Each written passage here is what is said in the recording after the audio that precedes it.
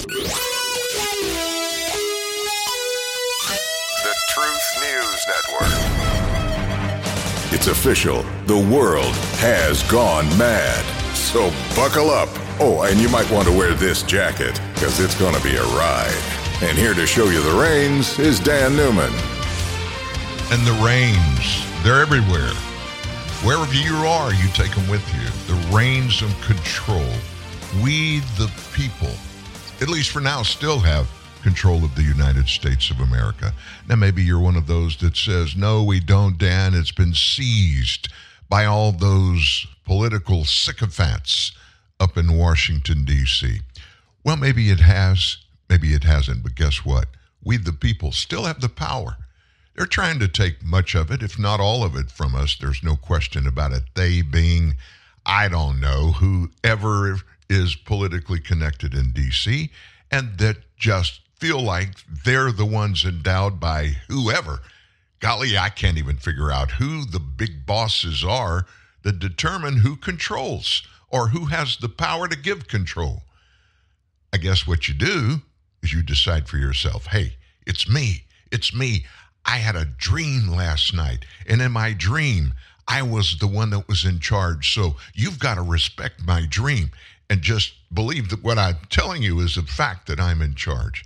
That sounds ridiculous. Guess what? It is ridiculous, but that's what's playing out right now in your life and in my life if you live in the boundaries of the United States of America. Good morning, everybody. Welcome to TNN Live. It is Monday, and we've only got this week left in the month of June. Do we start the dog days of summer July 1st, or is it August? I can't remember. I know we're getting close to it. I'm from South Louisiana, and in South Louisiana especially, all of Louisiana, but really in South Louisiana, when the dial on the clock and the page on the calendar turns to about June 15th, from that point through Labor Day every year, it is the dog days of summer. It's hot, it's humid, and it's sweltering heat because of the humidity. Well, I've escaped all that. I came to North Louisiana in 1970, finished my high school at Byrd High School in Shreveport my senior year, only went there 1 year, went to Louisiana Tech, and I met the dream of my life there, Mary Ann. We got married. We lived in the town that Louisiana Tech University is in for about 6 years, and then we moved on. We ended up in Northwest Louisiana, where she's from. Now, in Northwest Louisiana, it gets hot. It gets very, very humid, which brings on the sweltering feelings that you get. You know, we go to places like Hawaii and even Cabo San Lucas down on the southern tip of the Baja Peninsula of California. We go there to get away, get on the beach, where it's still hot and it's still humid. But you're looking at a beach, you're looking and listening to waves, and it just seems so quiet and peaceful, with the exception of those waves rolling in off of, I guess, the Sea of Cortez in Cabo, or in Hawaii, the Pacific, in South Louisiana, the Gulf of Mexico. But I am looking towards the west coast of Africa. And my view, the window I'm looking through, is in a window on the beach in South Carolina, St. Simon's Island. We're broadcasting live this week from South Carolina. It's not South Carolina. I've already messed up. It's Georgia. I'm so sorry. St. Simon's Island is in Georgia. But we're here for our annual Newman family, extended family get-together. And we've been here over the weekend having a great time. But I could not wait to get together with you guys this morning. Yep, lots of stuff happening over the weekend. A lot of new things have popped up that are very, very important. And many of these new things are answers to the questions that you and I have had about a lot of the stuff that's been going on. And before now, it was unexplained. But as of now, it all begins to make sense. What are we talking about? Well, we're going to dig into all of it. I've got some very critical things you're going to hear from some testimony from Congress. All that and a lot more as we get started on Monday morning, last week in June.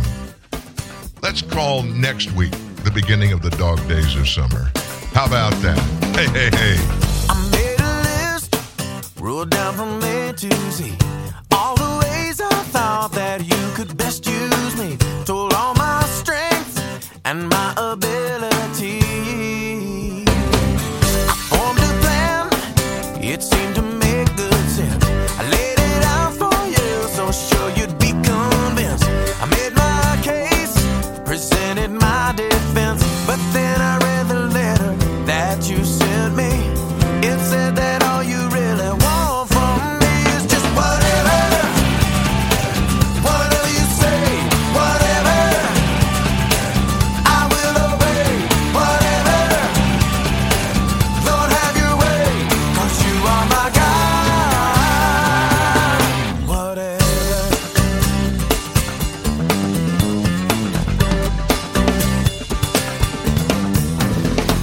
So strike a match, set fire to the list of all my good intentions, all my preconceived ideas. I want to do your will no matter what it is. Give me faith to follow where you lead me. Oh Lord, give me the courage and the strength to do whatever. Whatever you say, whatever. I will obey, whatever. Lord, have your way, 'cause you are my God, whatever. I am not my own.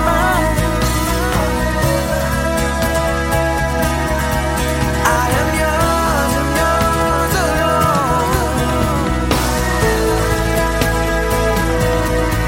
You have bought me with your blood.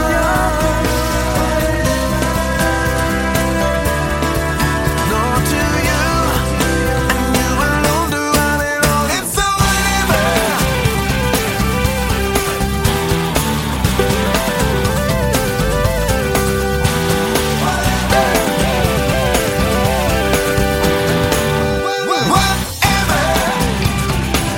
Whatever you say, whatever.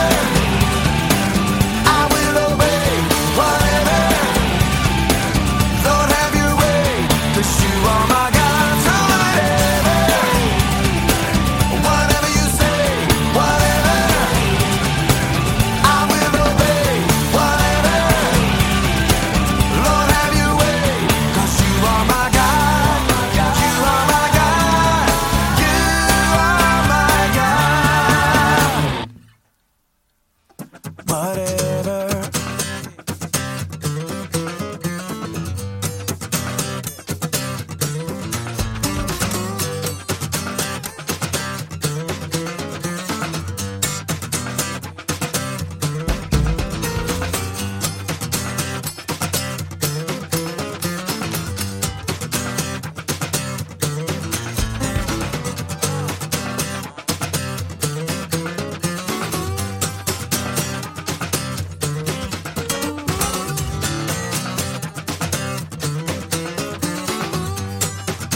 I just like this guy, Stephen Curtis Chapman.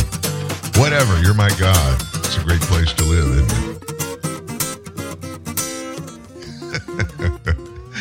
I'm just sitting here looking out across the beach at the Atlantic Ocean, listening to Stephen Curtis Chapman, and it just brought to my mind something. One of our faithful listeners, a really close friend of mine, we went to college together. His nickname was Smoke because he threw about a 98-mile-an-hour fastball, and he was quite a pitcher and also a college quarterback. Ended up leaving Louisiana Tech and took a football scholarship over here in North Carolina. Smoke, his name is Carl. Carl lives in North Carolina now. He listens to this show every day while he's on the golf course. I mean, that's what athletes do. When they retire, they go play golf. Well, Carl wears the earbuds and listens. Smoke, I'm going to St. Simon's Island's wonderful golf course, Sea Island Plantation, to play golf down here. And we're not that far from you. Come on down and let's do it together. That would be a lot of fun. Anyway, we've got a busy week. We are not going to miss a minute with you. Listen to something that just became a little clearer overnight. You remember when the Justice Department discovered from journalists, by the way, journalists told them about it, a storage locker that contained evidence against ex-Trump campaign chairman Paul Manafort? What happened?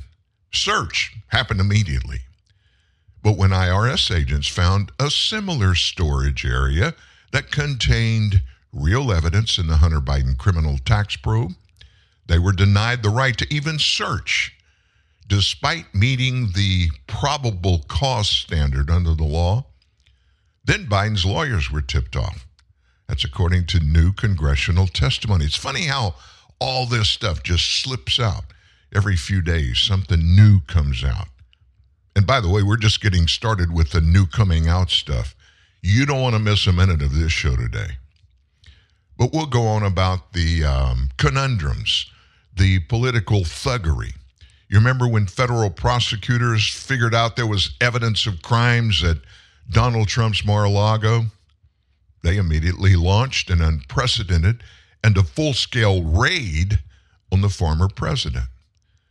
But when agents wanted to go to and execute a search warrant at Joe Biden's Delaware home because they had probable cause to believe there was evidence of Hunter's tax crimes, they were turned down for a warrant to raid the guest house. Why'd they want to raid the guest house? That happens to be where the first son, Hunter, was living. And when FBI agents thought that former Trump advisor Michael Flynn, who's been on this show a couple of times, had committed no crime at all in the Russia collusion case, they, nonetheless, conducted an interview with him in what one supervisor concluded smacked of an effort to get him to lie and get a federal lying charge against him. But when IRS and FBI agents wanted to interview witnesses in the Biden case, they were told that most of those witnesses were off limits, including people like the Biden grandchildren, who agents believed may have unwittingly been entangled in a tax scheme. Why? Because remember, we now have bank records that show millions of dollars from China and Romania and Ukraine and Russia were wire transferred into some of those grandkids' bank accounts.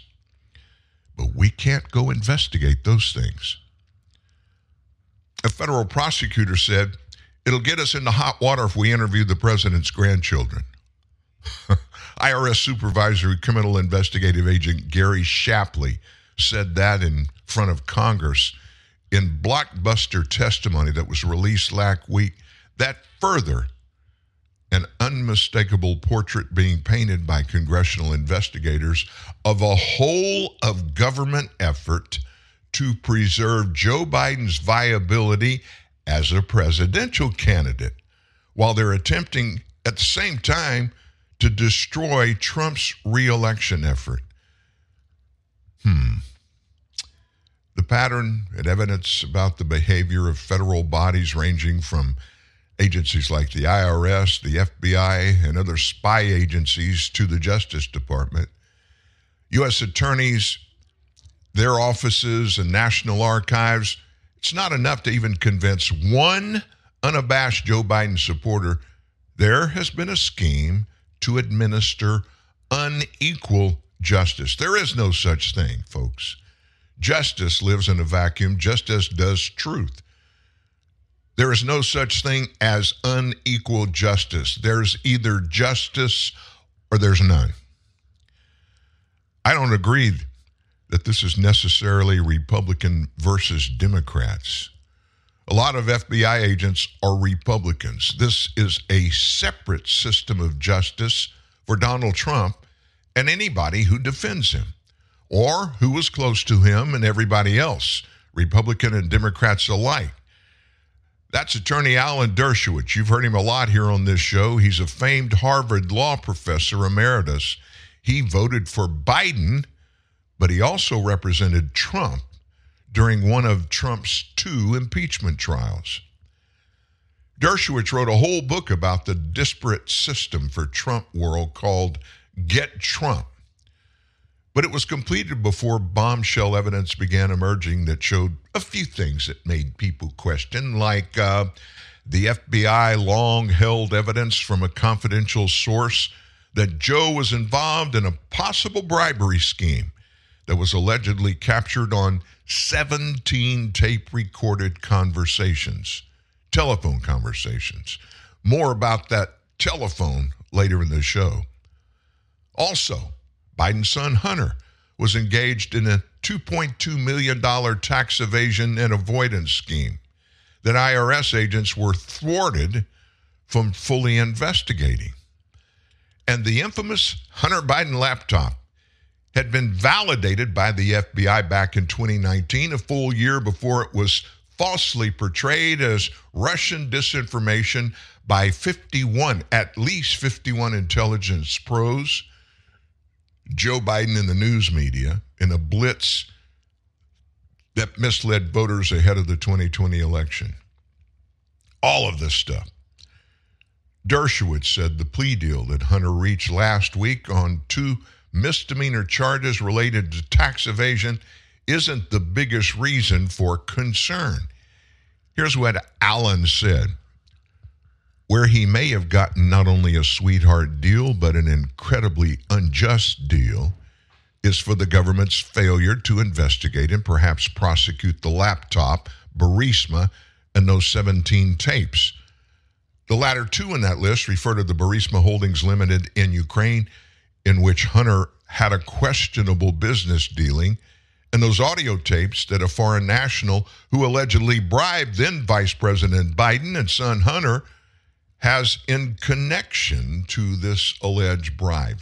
17 telephone conversations that this oligarch from Ukraine, and he's the real deal, had with Hunter Biden and even then Vice President Joe Biden. Representative Lance Gooden, who's from Texas, a Republican, a House Judiciary Committee member, he said the FBI is just the tip of the spear of a judicial and intelligence system that has been corrupted by political bias. He said there were investigations open that should never have been open. There were Americans being spied on. Officials of a political campaign for president were being spied on just based on political preferences of those in charge. And we cannot have a system where political bias gets in the way of what the head of the FBI or what the leaders of the FBI are directing or deciding. And that's exactly what's going on. That sentiment, I share it. Do you? Well, it's shared by some of the federal agents even, who investigated both Biden and Trump dating to 2016. The investigators are now saying this is a false investigation. This ain't the way it's supposed to happen in the U.S., and it's never happened this way before. Investigators assigned to this investigation were obstructed from seeing all the available evidence. Sharply testified in the transcript released on Thursday last week that showed a mountain of political interference in their investigation of the Bidens. Sharply also said the FBI had testimony and even text showing Joe Biden was likely involved in meeting with Hunter Biden's Chinese partners as the family was pressing energy officials from the communist country to pay them millions, but were kept from probing the 46th president's potential culpability. This is real stuff. This is third world stuff. This is Banana Republic, North Korea, Russia, Ukraine stuff. Based on guidance that was provided by the prosecutors, those guidances were coming recurringly to not look into anything related to Biden, Joe or Hunter. There's no way of knowing if evidence of other criminal activity existed concerning Hunter or the president. This is Shapley talking.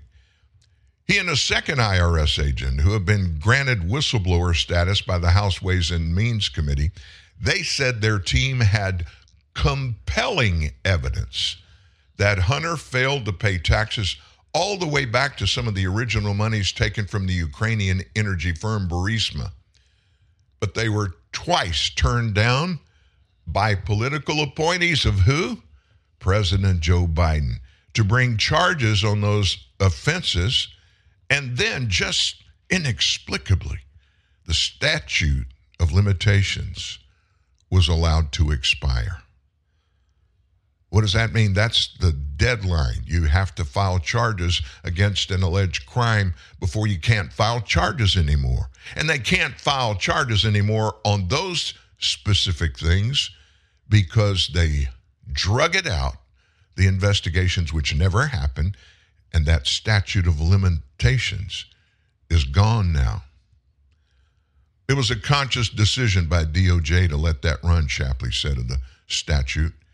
They could have had them extend 14 and 15, but they said no. Letting a statute of limitations expired in an active criminal investigation is not normal. Shapley, by the way, was a supervisor of the IRS team that investigated Hunter Biden. Now, we do know it came out, I guess last Thursday or Friday, I forget which day, but Hunter, we were wondering about what was the IRS investigating him for, and what did he allegedly do wrong? He forgot to report $17 million worth of money that came his and his business partner's way from a Chinese company. $17 million. Oh, by the way, of that, more than $8 million was income tied directly to and for Hunter. And that meant that Hunter had a little tax bill with the IRS. Little over $2 million that he didn't pay. And of course, the IRS didn't know about it because he didn't file tax returns. Now think about that. This is all stuff that happened 4 or 5 years ago, 6 years ago. If you did something like that, if you failed to report business income of $17 million that got you after you took your money out of the business in the form of income, and it got you $7-8 million of income, and you were supposed to pay over $2 million to the government in taxes, and not only did you not pay those taxes, you didn't file tax returns, where would you be today? You certainly wouldn't be sitting at the house having a little toddy in the morning, glad that you don't even have to worry about stuff like that. No. You would be behind bars, as would I. We haven't even talked about Hunter's violation of federal law when he lied on his application to get approval to buy a gun. So the other agents, whistleblower agent's lawyer, a guy named Dean Zerby, he wrote a letter last week to Congress that revealed his client had, quote, stated to me that he has never seen this FBI Form 1023. He does not recall ever hearing about this information being turned over in any meetings with the prosecution team in Delaware. That agent believes this information could have been relevant to the Hunter Biden probe because it related to a claim of $5 million being paid to the subject, which is Hunter, which directly ties the email correspondence reviewed between subject and a business partner. Statute of limitations expiring, evidence not being brought forth, witnesses and searches declared off limits, agents being warned of political consequences for just doing their normal investigative jobs, all unusual in a single case. This came from those two whistleblower agents in testimony to Congress last week. But those things weren't the only horrible, unexplainable behavior seen by law enforcement since Donald Trump came on the scene. Records and testimony of people now are just piling up that prove that. Former special counsel John Durham, he made clear earlier this month, the FBI and the DOJ opened and sustained for 2.5 years an investigation into alleged Trump-Russia collusion without a single shred of evidence. Nothing. There was no evidence whatsoever that justified it. And the FBI director at the time, James Comey, and his minions, they lied on multiple applications for warrants from the FISA court saying they had specific evidence that justified giving them the authority to spy on the Trump campaign.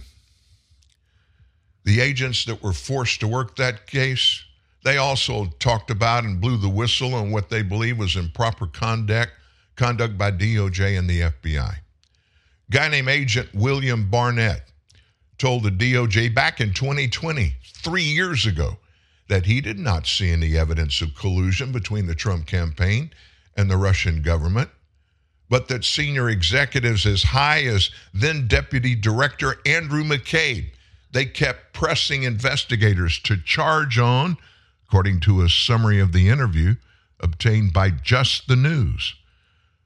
Barnett said he and other agents found the investigation into collusion so unbelievable and untruthful that it could be made into a game, which they referred to as collusion clue.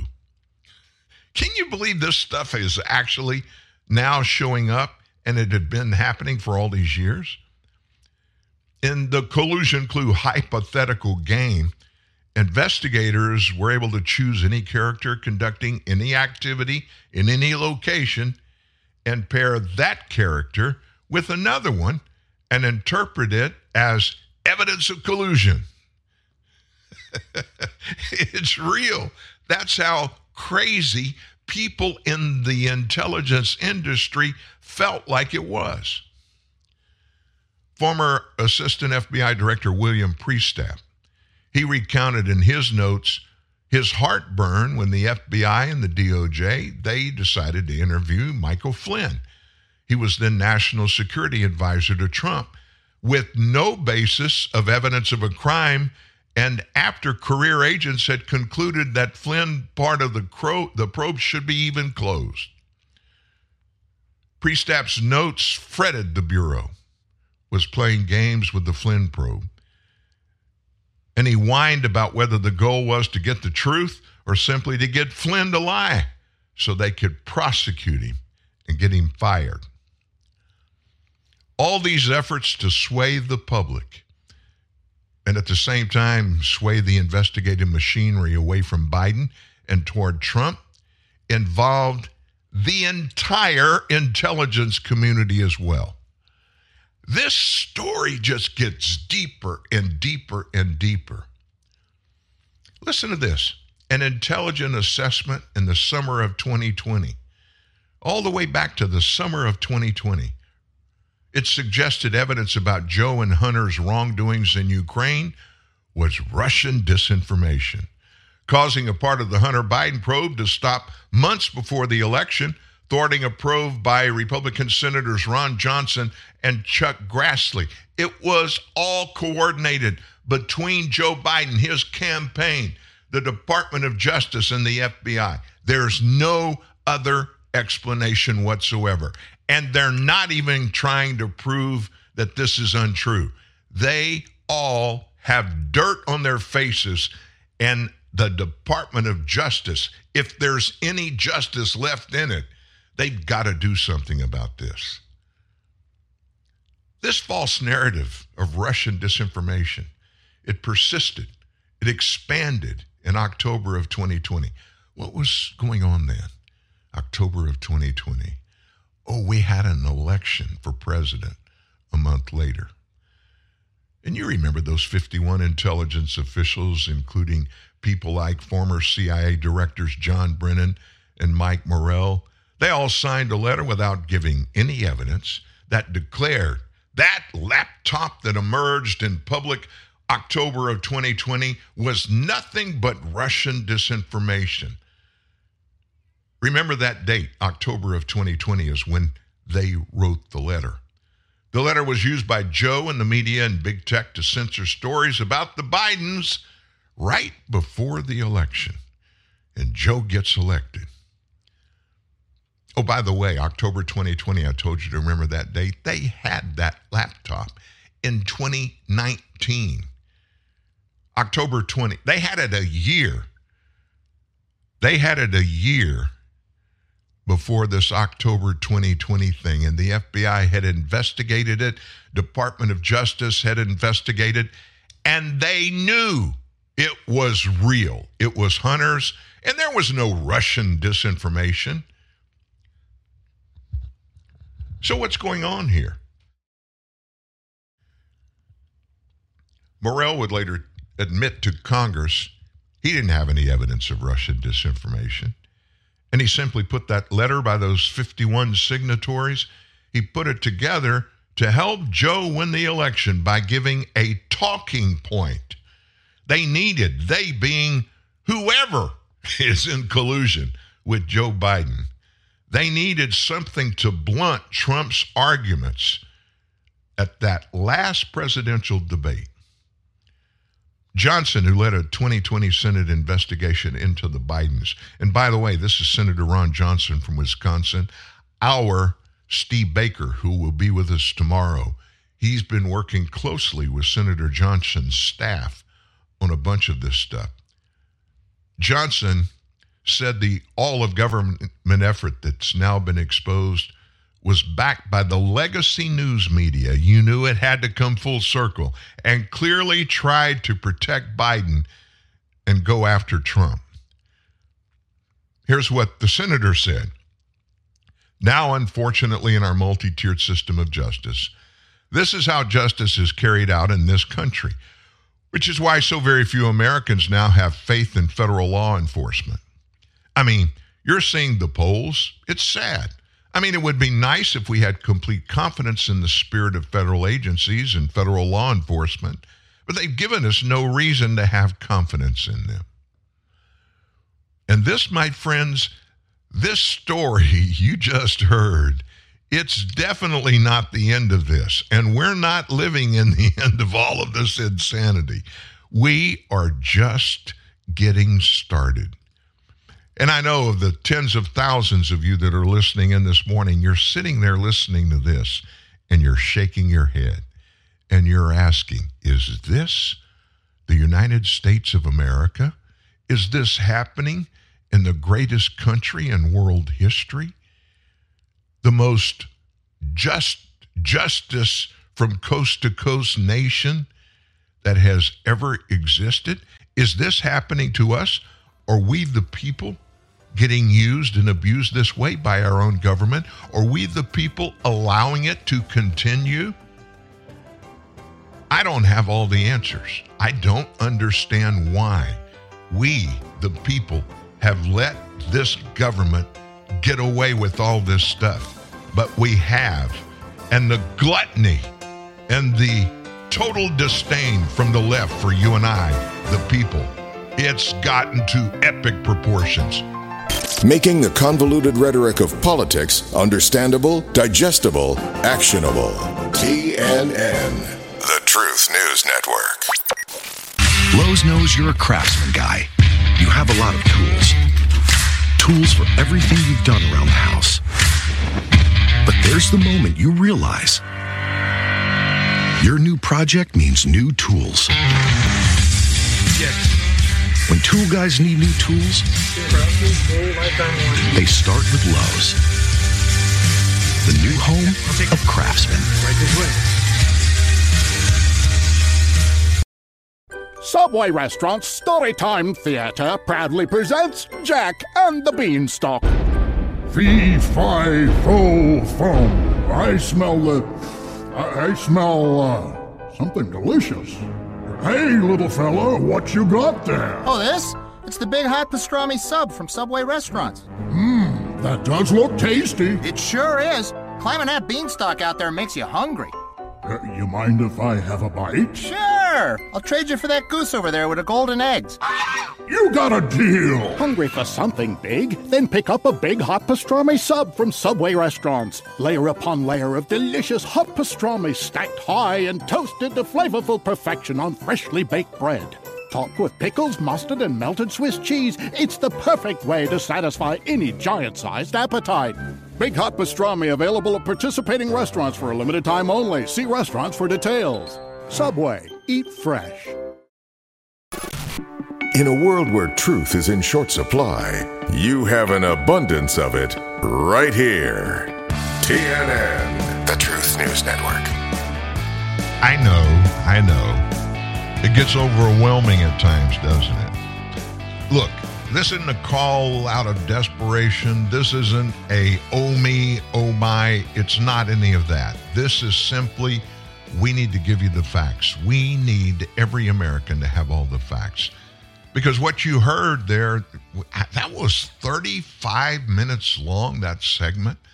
And we just barely were able during that 35 minutes to uncover, I'm going to say 75% of the corruption that's out there, that we know is out there, and verification is still underway.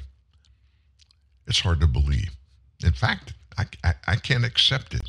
I refuse to accept it. Not that it is there, because it definitely is there, but that some people, millions of people, think it's like, oh, okay, no big deal. It is a big deal. It is a big deal. And we can't just sit by idly and do nothing. So all I can do here is make sure you've got the facts and then trust you to take those facts, digest them, do with them what you want to. As I told you in the first half hour, we're going to go to Congress. We're going to do that before the end of this first hour. But a couple of things I wanted to tell you about that came out over the weekend. This drag queen trans stuff, it's racing toward unbelievable endings for our children. And it seems like nothing's going to stop it. A drag marchers, New York City drag marchers chant over the weekend occurred. It happened at a pride event. LGBT activists at the annual drag march in New York City shouted a troubling message about our children, my grandchildren, and yours too. As Pride Month is coming to a close this week, the participants in that group marched through Tompkins Square Park in the East Village in New York City while chanting. Video footage shows the flamboyantly dressed crowd moving through the area, and a woman among the group appeared to be topless. And we don't know if it was a biological woman or somebody that had a boob job, some dude. But here's what some in the crowd were screaming, quote, "We're here, we're queer, we're coming for your children." Another video shows marchers with a banner that reads, "Drag March," as the crowd filled the streets, chanting at the top of their lungs. The march came to an end at the Stonewall Inn, located in Greenwich Village, whose website says it's where pride begins. Pride begins is what it said. Oh my gosh. Meanwhile, social media users responded to the video, one person writing, and they say, "We're not coming for the children." In July of 2021, it was reported the San Francisco Gay Men's Chorus unpublished a music video where singers promised to convert children to their LGBT ideology once the clip went viral online. And listen to the lyrics. These are some of the lyrics from the song. "You think we're sinful? You fight against our rights? You say we all lead lives you can't respect, but you're just frightened. You think that we'll corrupt your kids? Our agenda goes unchecked. It's funny. Just this once, you're correct." And it continued. These are actual lyrics from that big hit. Quote, "We'll convert your children. happens bit by bit, quietly and subtly, and you will barely notice it. You can keep him from disco, warn about San Francisco, make him wear pleated pants. We don't care. We'll convert your children. We'll make them tolerant and fair. Meanwhile, RuPaul's Drag Race champion, Jinx Monsoon, recently accused conservatives of using kids as political shields as debate rages over child grooming. Child grooming, you know what that is. Grooming. Getting your kids ready to be something that they are not biologically, and they groom them, condition them, filling their brains that are just basically mush right now, but developing, filling their brains with all kinds of ideas that aren't even close to being truthful. This guy claimed they're using children as a shield like they've done many, many times before. That has always been their tactic. What the Republican Party is doing is objectively evil. That, my friends, is going on. Wow. Well, do I want to circle back to more of the Biden stuff going on? Not right now. I don't think I'm going to do that right now. I think I want to take you to Congress. One of the people in Congress, in the Senate, that I respect the most, I guess my number one guy in Congress, is one of our two U.S. senators from Louisiana. That would be Senator John Kennedy. He's like our modern-day Mark Twain when he gives his speeches. And the media, the conservative media, love to have him on TV or radio because he's always got these neat little quips that he makes. But he's very substantive. The other guy I really like is from Missouri, Senator Josh Hawley. Last week, Merrick Garland was in testimony before a subcommittee. Josh Hawley, he just waded in to the Attorney General. And I wanted you to hear. Listen to that back and forth, where Josh Hawley is just blown away by allegations made by the Attorney General. Thank you, Mr. Chairman. Attorney General Garland, you said in our last exchange that it's your practice to defer to FBI agents in the field when it comes to investigations, apprehensions of subjects. I was interested, given your answer, to read in this morning's Washington Post that the FBI is saying that you overruled them when it came to raiding ex-President Trump's personal residence. Washington Post reports this morning, showdown before the raid, that senior FBI officials who would be in charge of leading the search resisted doing so as too combative and proposed instead to seek Trump's permission to search his property. These field agents wanted to shutter the criminal investigation altogether in early June, the Post reports, but they were overruled by Maine DOJ. So I guess in light of your earlier testimony just this morning, my question is, how often do you overrule FBI field agents for political purposes? I've skimmed that article. That's not an accurate reflection of what the article says, and I'm not able to comment on the investigation. My comment earlier was about tactics on the ground in particular cases. Wait. You said it's not I'm reading to you from the article. Quote, senior FBI officials who would be in charge of leading the search resisted the plan as too combative and proposed instead to seek Trump's permission to seek his property, according to 4 people who spoke on condition of anonymity to describe a sensitive investigation, end quote. Again, I have to say I'm not able to describe the investigation. I will say as a general matter and at a high level of generality, that in my experience, long experience as a prosecutor, there is often a robust discussion, and in the end, and it's encouraged among investigators and prosecutors. Attorney General, my time is very made. Yes, and you made the decision. I did. That's right. Not, you said you did. No, I'm sorry. What I said was I approved the decision. So you didn't make the decision to raid?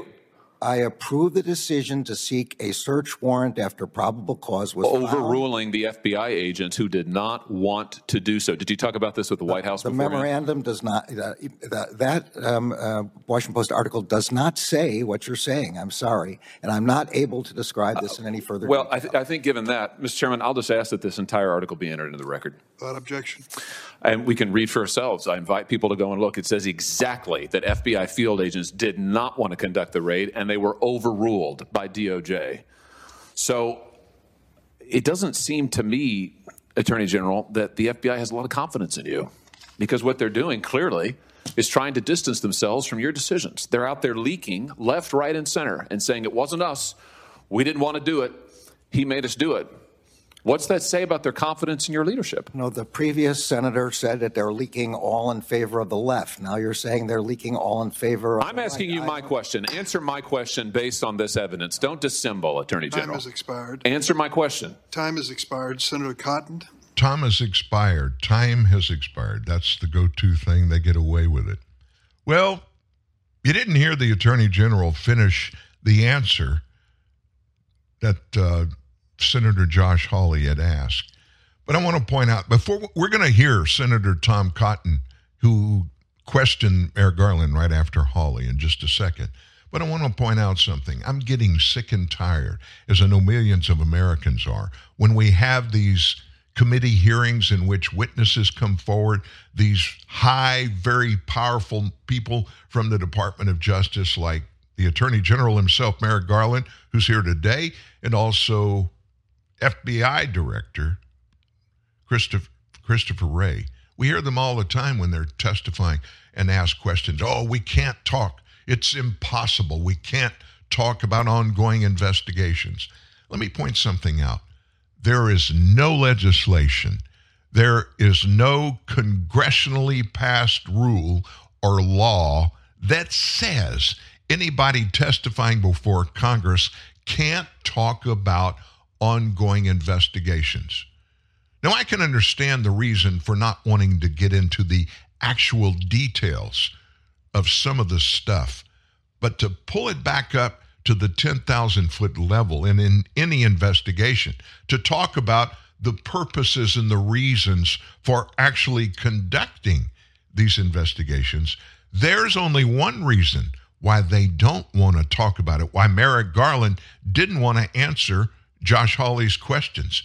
It's because they've been caught in telling lies, and they don't want to get into the details that will expose them as liars. So in the same committee hearing, right after the segment you just heard with Missouri Senator Josh Hawley, Arkansas Senator Tom Cotton picked up his questions for the Attorney General from a different perspective. Mr. Attorney General, I want to return to the illegal protest outside of Supreme Court justices' homes last summer. It's plainly unlawful to protest outside of a judge's home to influence the outcome of a pending case. You testified earlier that as far as you know, no charges have been brought against those protesters, but you never really explained why. Why have no charges been brought against those protesters? The decision about making arrests is left to the marshals on scene. Their principal marshals are law enforcement officials. They're not prosecutors. I did not say arrests. I said charges. These people were not criminal masterminds. They posted videos of themselves on their social media accounts. They advertised the protest in advance. It is possible to arrest someone for an offense after the offense has occurred, has it not? It is. And why did you not send anyone to arrest those protesters in the days after the protests? We're allocating our resources towards protecting the lives of the justices and their families.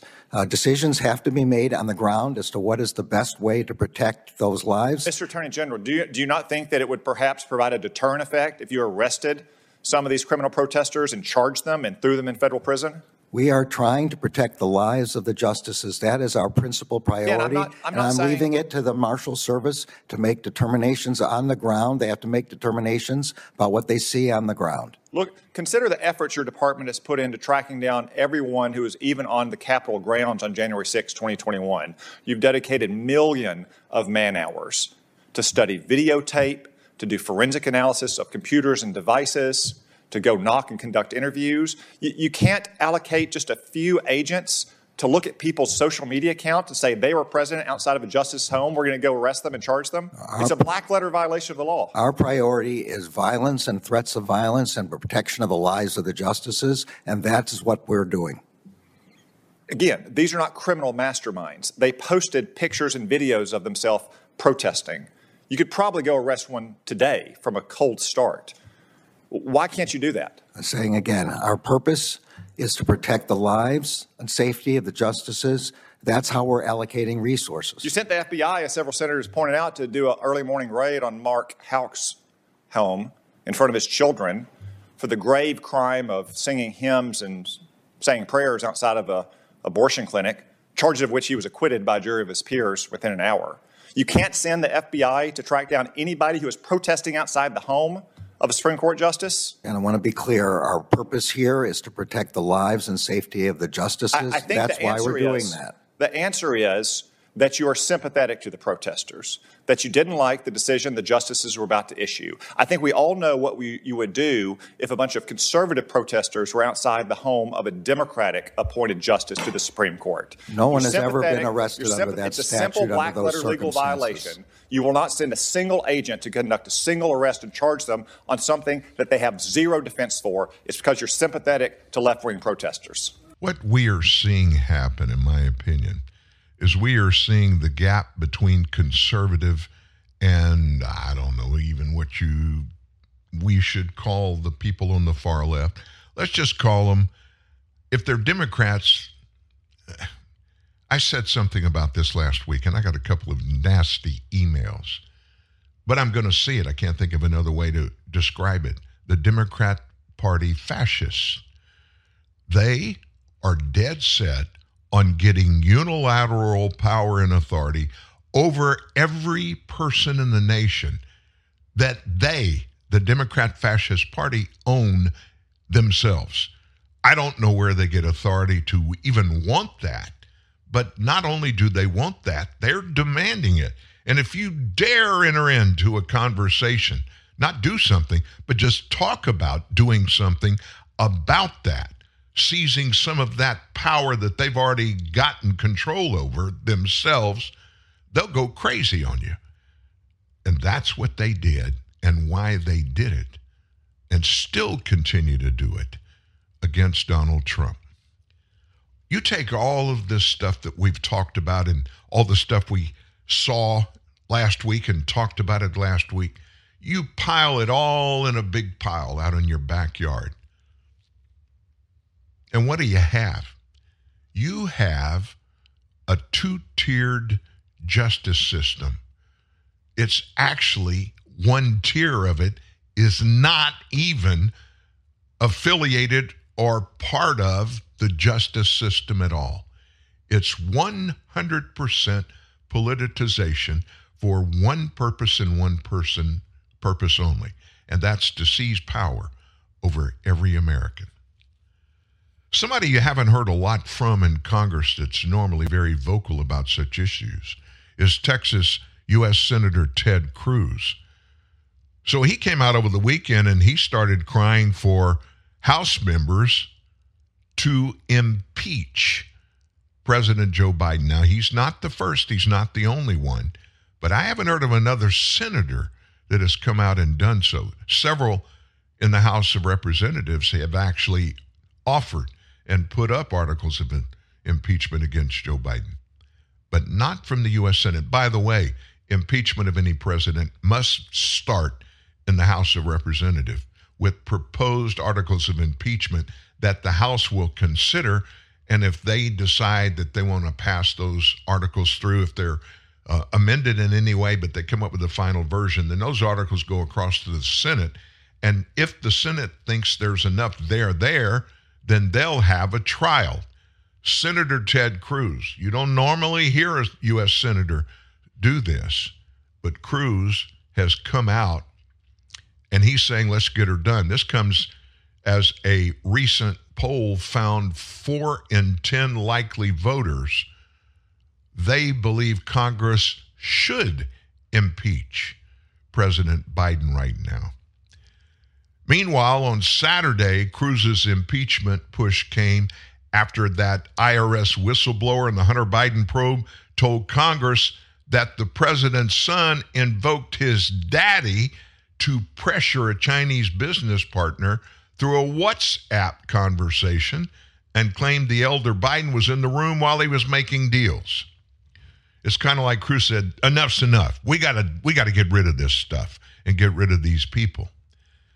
In response to a question about when the issue surrounding the younger Biden became a problem for his dad that could result in impeachment, Senator Cruz noted the time is right now. Here's what Cruz said. Look, this WhatsApp is direct evidence of Joe Biden abusing his government power to enrich his son and assuming 10% for the big guy to enrich himself. And Joe Biden's been identified by numerous people and even actual transcripts of conversations that Joe Biden, in all things dealing with Hunter Biden, is called the big guy. This is not just me, Cruz said. Hunter, just mooching off my dad. Of course, the House needs to investigate it, but the stunning thing is what the IRS whistleblower says is Merrick Garland prevented an investigation into this message. In other words, when Merrick Garland, the Attorney General, gets into it and is showing by what he's doing and not allowing to be done, it's time to take legislative action. Meanwhile, Donald Trump thinks the Biden family corruption is 100 times bigger than Watergate. And I tend to agree with the former president. He spoke over the weekend, and among things he said this. Just 2 days ago, an IRS whistleblower revealed that Crooked Joe sat in a room while his son Hunter messaged a Chinese Communist Party official and said, quote, I am sitting here with my father, and we would like to understand why the commitment made has not been fulfilled. Tell the director that I would like to resolve this now before it gets out of hand, and now means tonight. I mean, that Hunter's it's like we're pissed off about it, and we want you to do something and not next week, but do it tonight. And he continued, Hunter did. And if I get a call or text from anyone involved in this other than you, Zhang, or the chairman, I will make certain that between the man sitting next to me and every person he knows, you will regret not following my direction. I am sitting here waiting for the call with my father.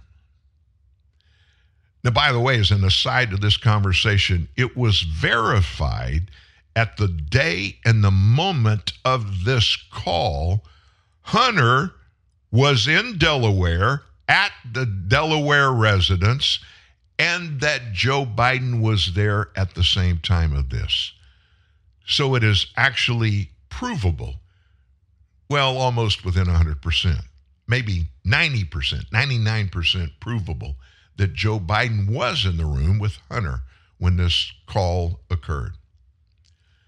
Trump also noted that days later, the Biden family got over $5 million from China for no apparent reason. Of course, they told us it was for a business deal, but they have no businesses that they can point to. And of course, the money didn't go to any business. It was meted out to a bunch of different Biden Family Syndicate members, including Biden's grandchildren.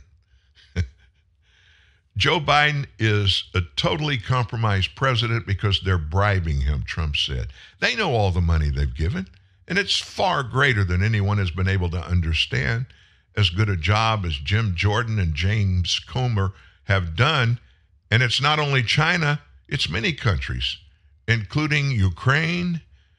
These countries know every penny the Biden crime family syndicate has taken in, so he can't ever go against them, or they'll reveal the corruption is 100 times bigger than Watergate. And this thing just gets wider and wider and deeper and deeper. Representative Andy Ogles, who's a Republican of Tennessee, introduced articles of impeachment recently against President Biden and Vice President Kamala Harris while accusing them of poor leadership. Now, this is the first time I've heard anybody talk about impeaching Kamala Harris.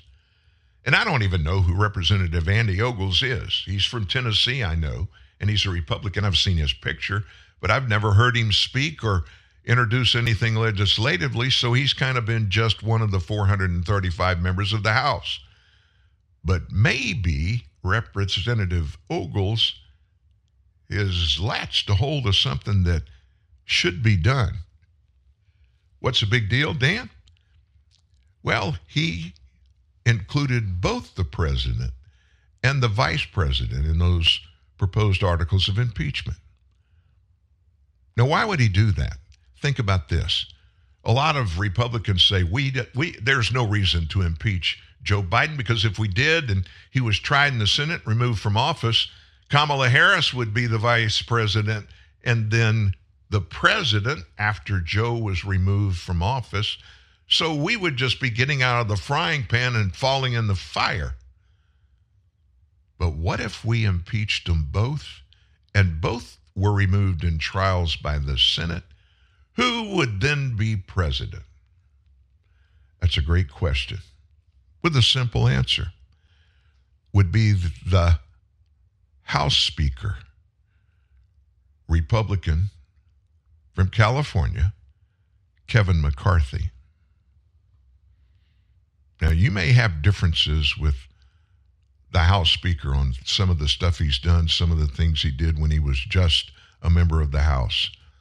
And I got to be honest with you, several things that he was involved in, it just kind of made me feel a little bit uncomfortable. But if you put in context, if we had to have a president to replace Joe Biden and we could just skip over Kamala Harris and get to a Republican who's a real conservative, we could kind of lay our few things aside, some differences that we may have with Kevin McCarthy, because I would think, without question, having a McCarthy in the White House compared to having a Harris in the White House, oh my God, what a great Christmas present. You probably agree with me too.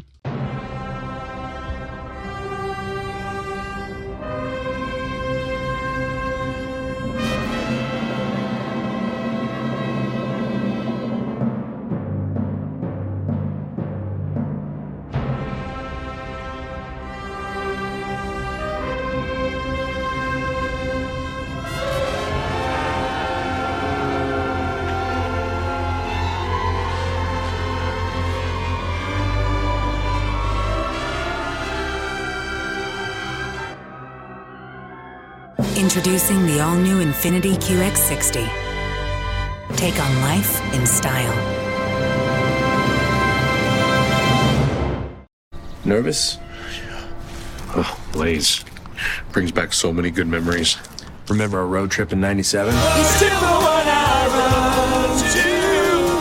Our first real heart-to-heart?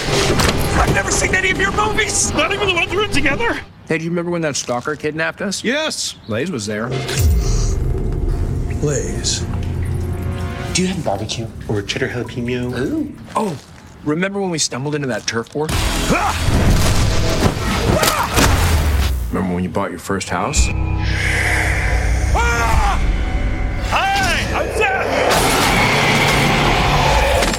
Seth! Those were good times. They were golden. You ready? Seth, do you? I do. And Janet, do you? That's a yes. Yeah! I love this lady!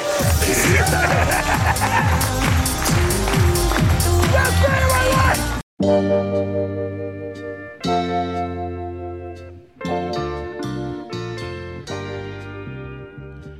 Well, we are beginning a new week together again. Thank you so much for joining us every day here at TNN Live. And I know everybody can't be here every day. I get that. And because of that, when you're here, I want you to know how much you're appreciated.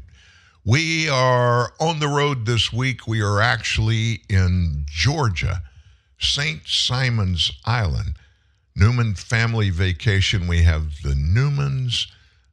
We have, trying to think of all our family names, last names that are here. You probably don't know them, so it doesn't matter. But anyway, I'm looking across the beach at the Atlantic Ocean. It's calm today. It's very comfortable here. I thought it was supposed to be really hot at the end of June everywhere in the U.S., but I guess these nice breezes coming off the Atlantic Ocean have made things much more tolerable as we're here this week. For those of you that haven't yet got your family vacation going, I know you're looking forward to it, and I say take the time. Get away from the stuff in your life. Take your family members and go somewhere memorable. Let me just say this. Our kids are grown, are married. We have grandkids, 2 grandsons that have already graduated from high school and are in college or working. And we have 3 more grandchildren that are going to be seniors in high school. These are the people in which you create memories that are lifelong. Let me give you an example. Our girls, our 2 daughters, have several cousins, and they all grew up living within blocks of each other. And when I say grew up, I mean those formidable years, like through 2nd, 3rd grade on up through high school. They grew up together, and they're best friends. And when we get together, we got to Georgia on, was it Friday or Saturday? It was early Saturday we got here. And we have sat around tables around the big meeting room or room here in the condo in which we're staying and listen to the stories that these kids relate about growing up in our extended family. It's incredible the impact that circumstances that moms and dad create for their families, for their immediate families and their extended families. It's an incredible opportunity for all of you to do. If you have those opportunities, make sure you do, because you're creating lifelong memories. And for those that are out there, and maybe you're part of directly impacted by a broken family, a family that's split up or whatever, I come from that. And I want to tell you, even with that, you can start over, a fresh start, and you can create new memories in your family that will not only change your kids, but will change you. And you can always start doing that right now. Think about that. Take every opportunity to get together.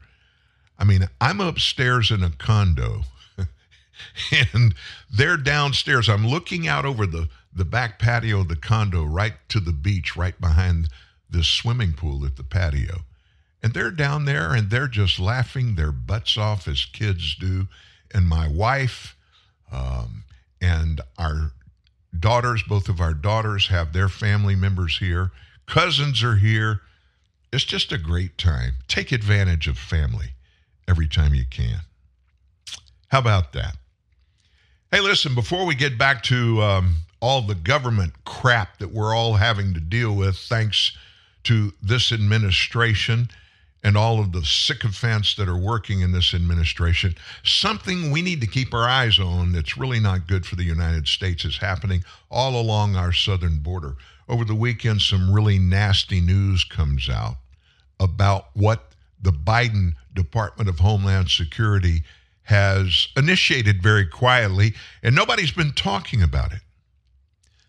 Biden's DHS is now rerouting illegal immigration through ports of entry at the U.S.-Mexico border. You know why they're doing it? To give the appearance that the inflow of these illegals has dropped under Homeland Security Secretary Alejandro Mayorkas and President Joe Biden. So after Biden's rescinding of the public health authority known as Title 42, remember, that helped to return millions of illegal aliens to Mexico since 2020. The legacy or establishment media or the far left, however you want to describe them, and the White House have touted a drop in border apprehensions. But it's not true. It's not factual. Under a series of catch and release style programs, DHS is funneling tens of thousands of border crossers and all are really illegal aliens through ports of entry. Republicans on the House Homeland Security Committee detailed in a report issued this month. Listen to this. While the Biden administration is celebrating a reported 25% decrease in encounters between ports of entry, while that's going on, 35,317 aliens were encountered at ports of entry, 17% of the total encounters in the month of May, 35,000 of them. According to the Office of Field Operations, this is a 20% increase from April and a staggering 34% increase from January when Border Patrol CBP One app, you've heard about it. That's the app you could create if you were an illegal and you wanted to set an appointment for you to appear at the southern border. In particular, Biden, we are told, has deployed the CBP One app foreign nationals in Mexico are using to schedule their appointments at the border for direct release into American communities. How does that work? Yeah, you got the app, you set up an appointment, you get across the border at the port of entry, you check in, and you're legal, right? No, that's not right. Since its implementation in January, more than 100,000 foreign nationals have entered the U.S. interior through this migrant mobile app. That's a population equivalent to Tuscaloosa, Alabama, and New Bedford, Massachusetts. Annually, close to 500,000 foreigners will be able to schedule appointments at the border and get released into the U.S. interior at a 99% success rate because they use the mobile app. Oh, they're trying to do the right thing. They're going on our app. They're scheduling their appointments. They're coming to the port of entry. And so what happens? Well, by law, what's supposed to happen? They make their claims that justify them wanting to get into the United States at that meeting that they have. Supposedly, legally, they are given a date to appear for a immigration judge to listen to their claim for asylum. What are they supposed to do then? They're not supposed to come into the United States and just go anywhere they want to go. They're supposed to wait to get that hearing with that immigration judge. But what is Biden doing? He's just letting them leave, waving at them as they leave the immigration office and go wherever they want to go. Almost all of these inadmissible aliens are released into the interior, regardless of whether they are granted any type of legal status. Former Attorney General Jeff Sessions outlined in a memo to Republicans where he urges them to remind voters that this situation is outrageous, it's untenable, and that we can fix it through a massive increase in deportation powers. We can replace the vicious cycle with a virtuous one, in which a clear message goes out to the world, a clear message being the key part of that we will defend our sovereign borders and that unlawful entrants will be stopped and will be deported as federal law dictates. Instead of Joe Biden just standing down there with Alejandro Mayorkas and Vice President Kamala Harris just waving them in. Go somewhere. We're supposed to tell you you can't go somewhere, But if you do go somewhere, you're going to check in with the local ICE office so we know where you are. And when your day in court comes up, you got to be there so you can hear from the judge, and then the judge will determine that you're okay to come in. Why should the rule of law matter to anybody in government? Why should it matter? Because everybody in government, every single person, all those elected and those that are appointed and confirmed by the U.S. Senate by whoever is the president in the White House, every one of them, they raise their right hand, put their left hand on a Bible, they give an oath to the people of the United States that says, I promise to uphold the laws of the United States, to protect the United States against every threat internally or from anywhere on earth. What's the fundamental of protecting every American? The rule of law.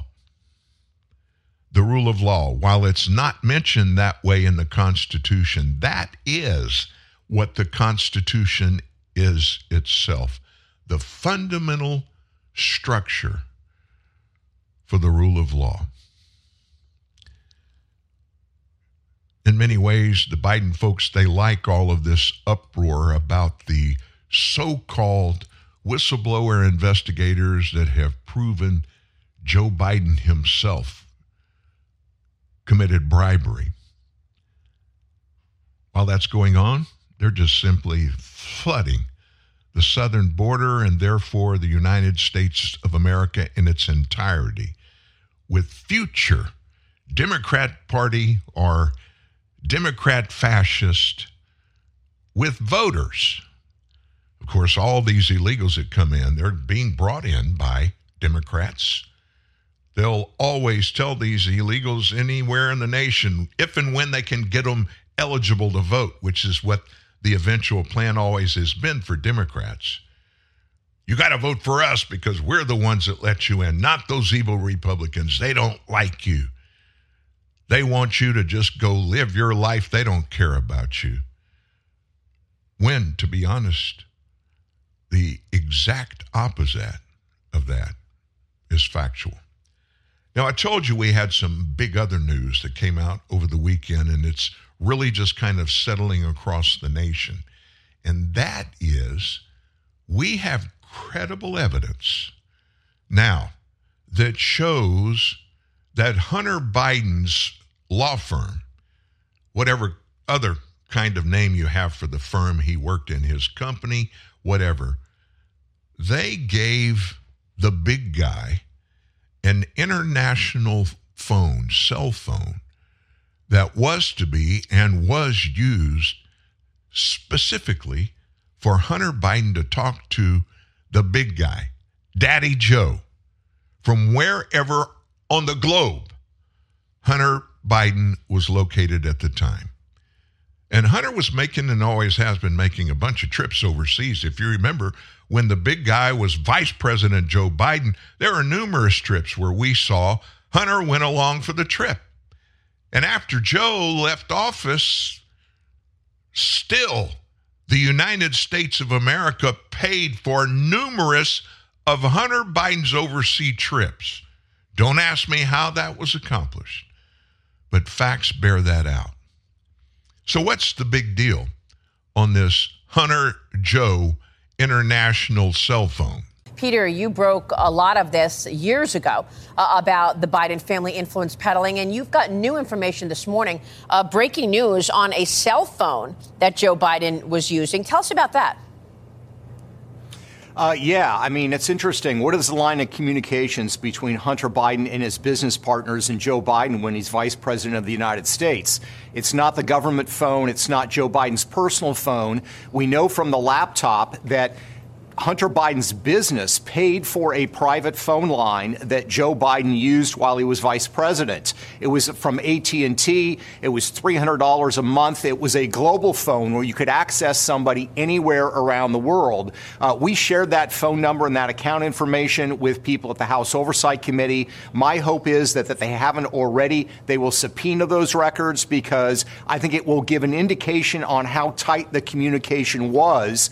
And that may be the phone, for example, that the Ukrainian, the Burisma executive might have used in this allegation that he talked to Joe Biden in recorded conversations. I would just say one other thing, Maria, as it relates to that sort of shakedown phone call with Henry Zhao that we alluded to. Henry Zhao in 2015 had already sent $5 million to the Bidens. He was the head of a Harvest investment firm. And what's interesting is in the correspondence there, Hunter Biden again talks to Zhao in the context of this is a deal that's important to my family involving his father. Let's also keep in mind we fixate on the criminal element of this. We also have to focus on the espionage element of this. Henry Zhao paid $5 million to Hunter Biden from an account that was part of a company that he co-owned with the family of the Minister of State Security of China, who's in charge of the entire spy apparatus. And you see that in every deal that Hunter Biden did in China. These individuals that are sending him money have ties to Chinese intelligence. Unbelievable. We have to take a quick break and then talk more about that and these 17 recordings that the Burisma executive have. Stay with us right there. Stay with us.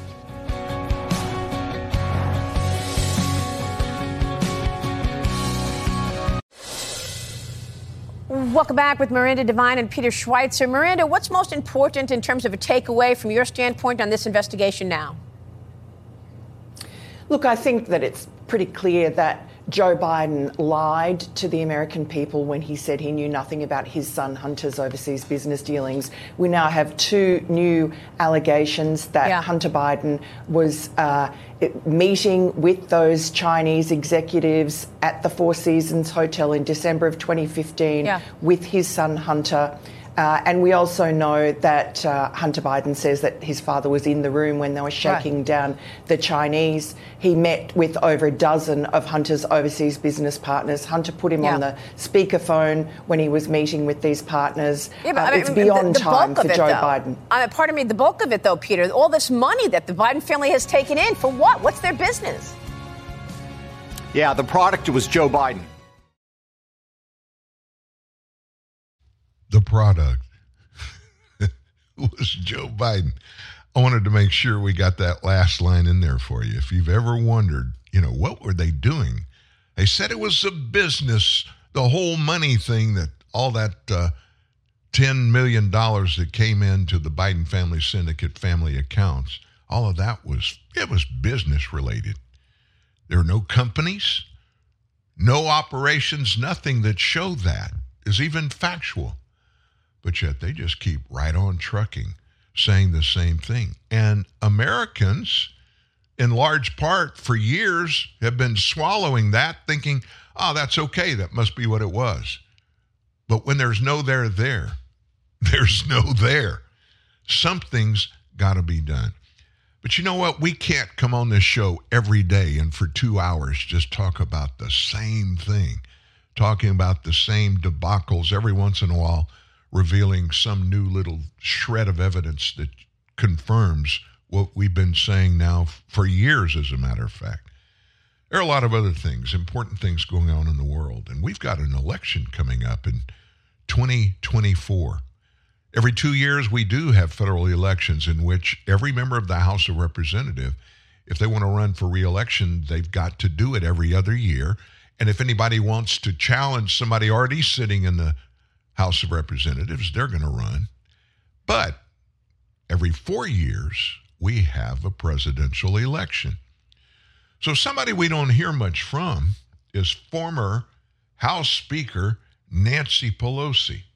So over the weekend, somebody asked her and got her opinion on what she thinks is the number one thing that Democrats will use in the 2024 election to retain their control of the White House. And you know what she said? The number one thing that will take Democrats to victory across the nation in 2024? Abortion. Pelosi says abortion is Democrats' ticket to the victory. Why? Because Republicans disrespect women.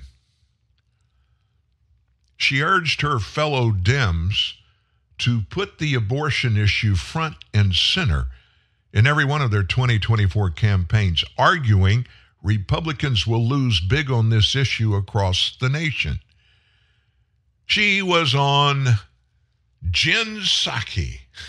Jen Circleback Psaki has a show on MSNBC. It's called Inside with Jen Psaki. And yesterday, Pelosi was the star. In there for an extensive interview that focused heavily on abortion. And this is coming in the one-year anniversary of the Supreme Court's decision to overturn Roe v. Wade. Pelosi said abortion remains a winning issue for Democrats and one that helped stave off disaster for the party in the midterm elections just a year ago. Everybody said, we're going to lose 30, 40 seats, Pelosi said, of the 2022 midterms. Last time we lost 5, everybody says, you had the wrong message. They were saying to me, you're going to owe an apology to the members because Dobbs is the rearview mirror. But it wasn't. It was up front and is right up in front of women across our country. Now, this interview, I think it wasn't accidental, but it came the same weekend that Donald Trump declared himself the most pro-life president in U.S. history. Former Vice President Mike Spence, he was there. And Spence had some things to say about that as well. He marked the anniversary of the fall of Roe v. Wade by calling on all Republican 2024 candidates to vow to push for a minimum standard 15-week abortion ban if they get elected. Pelosi went out on to state, when she was on with Jen Psaki yesterday, that the Supreme Court's decision to overturn Roe v. Wade and Planned Parenthood v. Casey must be reversed, quote, one way or the other. How do you do that? There's only one way to do it, in my opinion. What did she mean? Reverse it one way or another. She said our country has always been about expanding freedom. Until now, this court ignoring its own precedent and the right of privacy in the Constitution. So we have to reverse that. Congress has the right to do that one way or another. Still didn't explain what the other means. And, of course, Jen Psaki didn't ask her. I mean, we don't want to raise Nancy Pelosi's hackles. She'll give you a verbal beatdown on the spot. Pelosi stopped short of calling on Democrats to pack the Supreme Court, an idea that some Democrats have endorsed since Amy Coney Barrett's confirmation solidified a 6-3 conservative majority on the court. The president formed a commission. They did not recommend expansion of the court. That shouldn't be the end of it, but there certainly should be term limits. I wonder what they would say, what Nancy would say about Supreme Court term limits if it was 6-3 the other way. 6-3 the other way. In other words, the Supreme Court would be under Democrat control. Pelosi's confidence comes in stark contrast to that of Vice President Pence. He argues Republicans will benefit from campaigning on abortion. He pointed to polling suggesting that a large majority of Americans support that 15-week ban. That would align American law with most of the countries in Europe that literally ban abortion after 12 to 15 weeks, Pence said. Our laws at the national level today are more aligned with North Korea, China, and Iran than with other Western countries in Europe. It's interesting what these people are doing and where they're going. There are so many things on which they can run.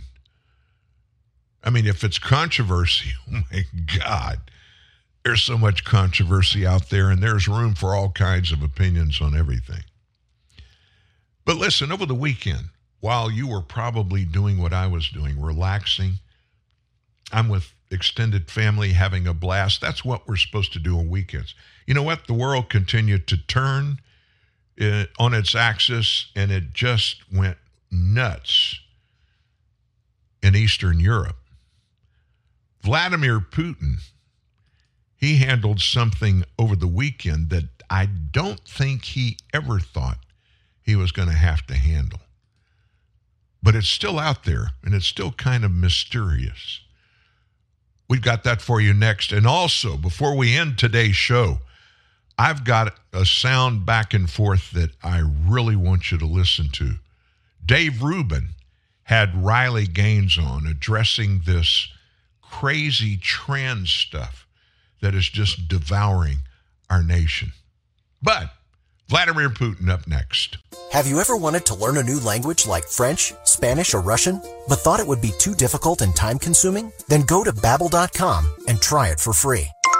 Babbel works because it's built around real life. It teaches you everyday practical conversations that you will actually use. In 15 minutes a day, you'll be on your way to speaking a new language in just a few weeks. Babbel uses a modern conversation-based technique that makes language engaging, fun, and memorable. It starts by teaching you words and phrases. Then, sentences gradually get more complex. Soon, you're practicing short conversations about real-life topics. Babbel is created by language experts who use the spaced repetition method to help you learn quickly and remember what you learned. With Babbel, you can speak a new language. Babbel.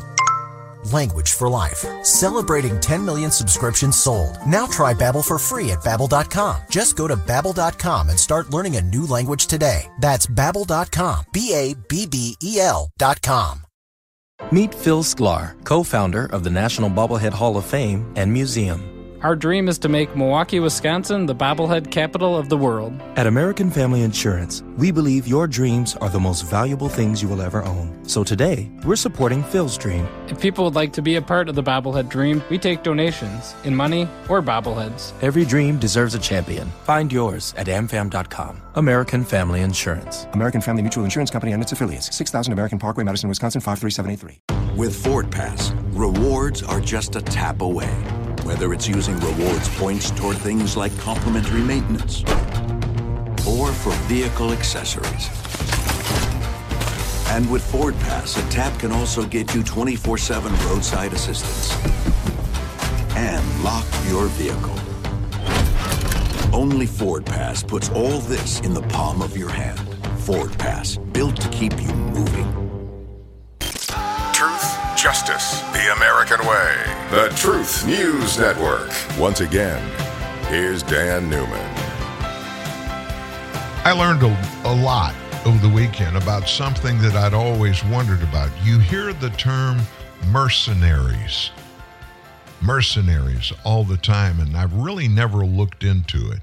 But basically, when somebody puts together a group of mercenaries, it's usually, in fact, almost always, for military activity, and not necessarily military activity by a government. And that's exactly what's going on right now. Top U.S. officials 3 days ago, they reacted to news coming out of Russia that a company called the Wagner Group, it's a private military company. They mounted a mutiny against the nation of Russia. And they were actually on a push, taking on Russian army members. There was shooting going on and everything as this Wagner group was moving toward Moscow. But then suddenly, they decided to withdraw, saying that it shows, our Americans' leadership says, that shows Russian President Vladimir Putin is weaker within his own nation than many thought. Now, this is really, really very strange to me. This conflict between Putin and Wagner chief Yevgeny Prigozhin, and I'm sure I'm mispronouncing the name, formerly known as Putin's chef because of the close personal relationship the two had. It kicked off on the 23rd after a long-running feud between this guy and Russia's defense ministry, and it appeared to be a boiling point. Partisan had claimed that Russian military forces intentionally killed a large number of Wagner Group contractors as part of his justification for this assault on the Russian government. However, this incursion seemed to end just about as quickly as it started. It lasted roughly 24 hours, in which Wagner saw huge gains in the Russian heartland before they inexplicably cut a deal with Russia and withdrew. Prigozhin was granted amnesty from criminal action for treason as part of his deal not to continue his march on Moscow.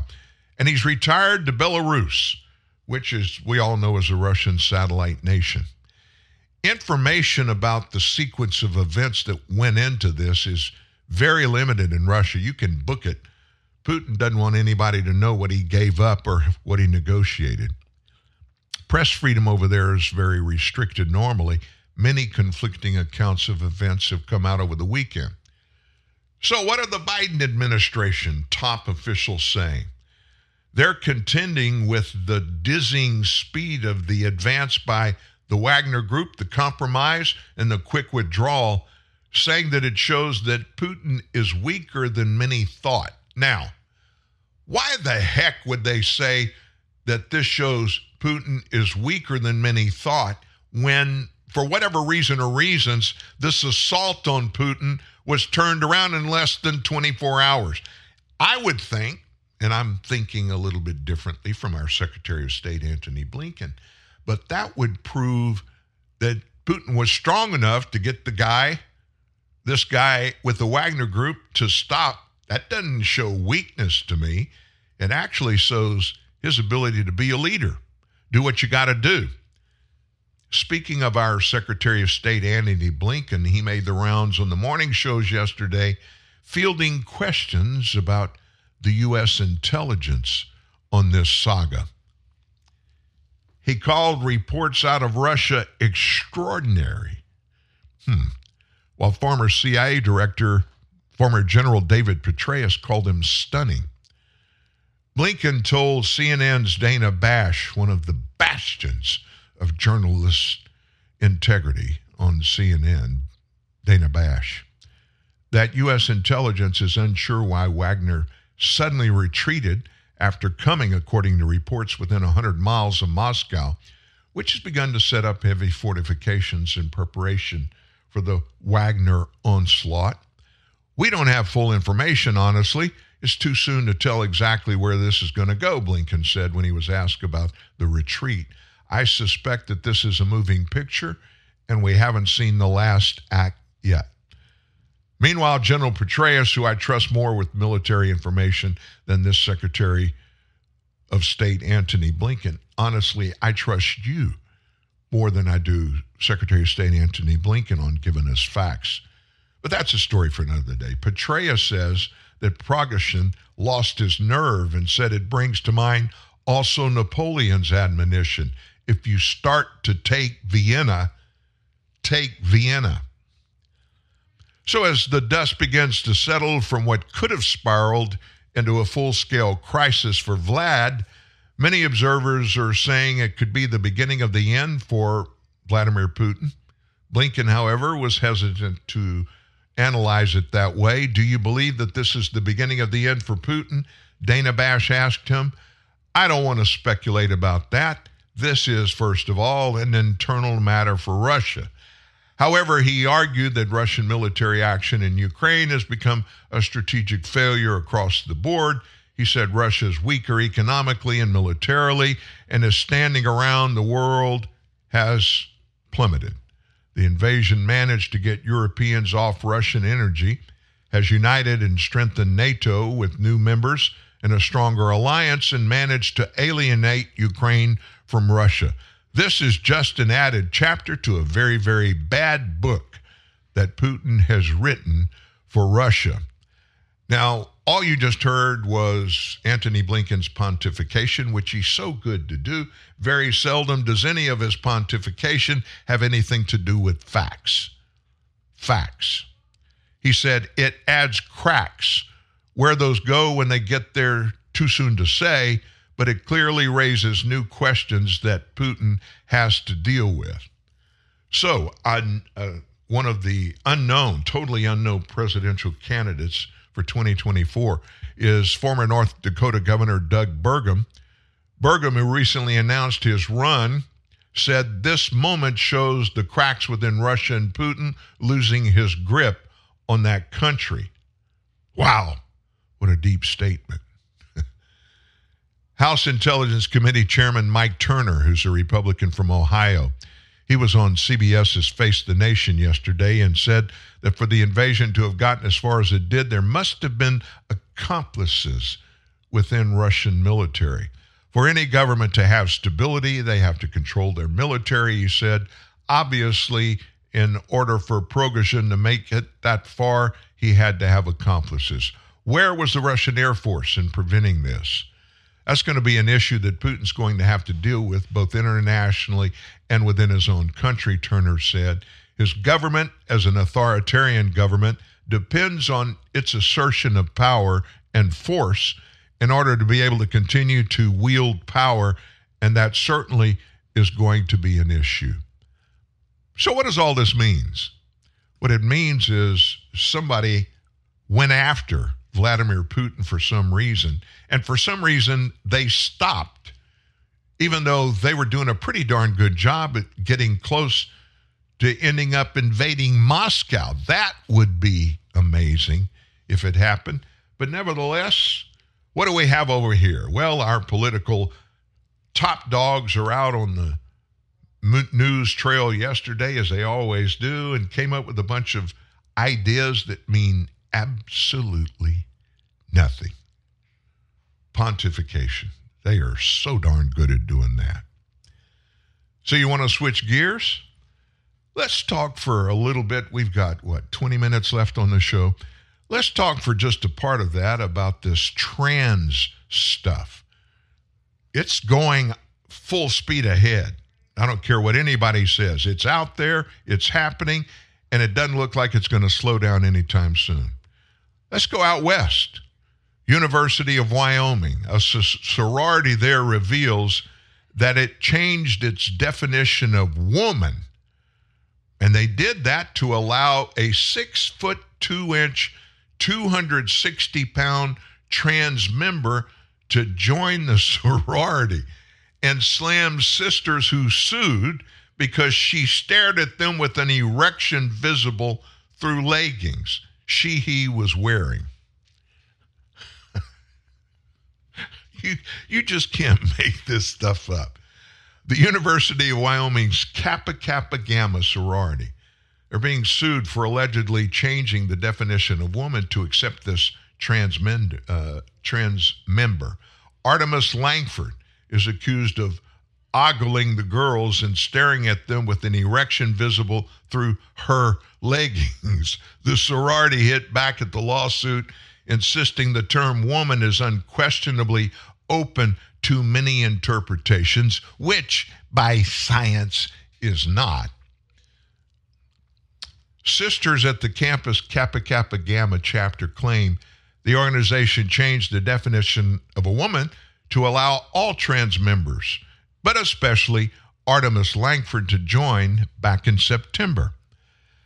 So after the sorority's leadership allegedly bullied and intimidated the girls to accept Langford, she was then quickly met with accusations she would peep at the other girls while visibly aroused. Members said they were left in constant fear in our sorority home, and the lawsuit alleges she was frequently caught with an erection visible through her leggings. In a fiery response to the lawsuit, the KKG sorority condemned the girls for their, what they called, frivolous legal action, arguing they only tried to boot Langford from the sorority house for their own political purposes. I'm sorry. I am absolutely sorry. I disagree.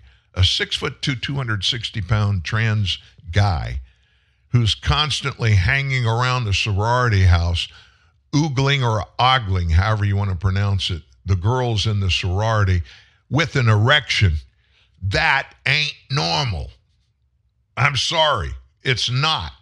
And if it was my daughter, my granddaughter now, I'm looking through the window at my two granddaughters playing by the pool in this condo where we're staying at St. Simon's Island. And I can tell you, if a 6'2" big guy that self-identified as a woman was standing there looking at my 18-year-old granddaughters by a swimming pool, I don't know what I'd do. But I can tell you, I know when something quacks, it's a duck. When something quacks, it's always a duck. I can't say any more about that on this show. I'll get in deep, deep trouble. So let's move on. What are the worst charities in America? Have you ever thought about that? This is something kind of important. Americans are the most giving, contributing members of any country on earth. We give more to charity than any other country does as people. Not talking about our government. I'm talking about people like you and me. Well, there are some really bad ones. How do you determine that? We're going to tell you about some of them. These are the organizations that give over 90% of their donations that come in. 90%, more than 90%, go to the fat cat executives instead of going to their quote-unquote causes. Millions of us generously donate a slice of our paychecks every year, offering to help those in need, while maybe earning a slice of good karma for doing so. The U.S. charity industry is worth well over $2 trillion. That's trillion with a T. But many have no idea the sector is littered with greed, and our good intentions may be lining the pockets of fat cat CEOs instead. Now, there was a study done by the Tampa Bay Times and the Center for Investigative Reporting. According to this study, the 50 worst charities in America gave less than 4% of donations to their advertised recipients in the 10-year period from 2003 to 2013. From Black Lives Matter splashing social media fortune on an LA mansion to executives giving themselves big bonuses, these are allegedly the worst charities to hand over your hard-earned cash to. I'm not going to give you the details, but I'm going to give you the names of them. Cancer Fund of America is one. Kids Wish Network is another. Black Lives Matter. Oh my gosh. We could spend all day just talking about their horrendous money grabs and spending outside of the legal structure for not-for-profits. The Firefighters Charitable Foundation is another bad one. And honestly, we want to support firefighters. We want to support them. I'm not going to give you the whole list, but those are the worst ones. Why don't I just give you a little bit about BLM? In October of 2020, they were still grappling with the national attention it was getting BLM in the wake of the murder of George Floyd, the riots, all the stuff they were doing around the nation. Millions poured in from across the world as protests and demonstrations brought issues around racism to the forefront. But what happened with those millions left supporters furious. Cash flowing into BLM's coffers has dropped dramatically since, as it should. Donations plunged by 88% between 2021 and 2022, but still, it went from 77 million to 9.3 million in the most recent financial year. Patrice Cullors co-founded BLM in 2013, but she stepped down in 2021. The organization is also at risk of going bankrupt after its finances plunged $8.5 million into the red last year, while simultaneously handing multiple staff seven-figure salaries. I can't even think about that. It's so egregious. Now, before we get away today, I told you I wanted you to hear from Riley Gaines. And so Dave Rubin had a bit with Riley Gaines on over the weekend. Riley has just about had it. She has become an incredibly outspoken voice against boys and girls swimming, which is something 10 years ago we all know we all would have agreed with.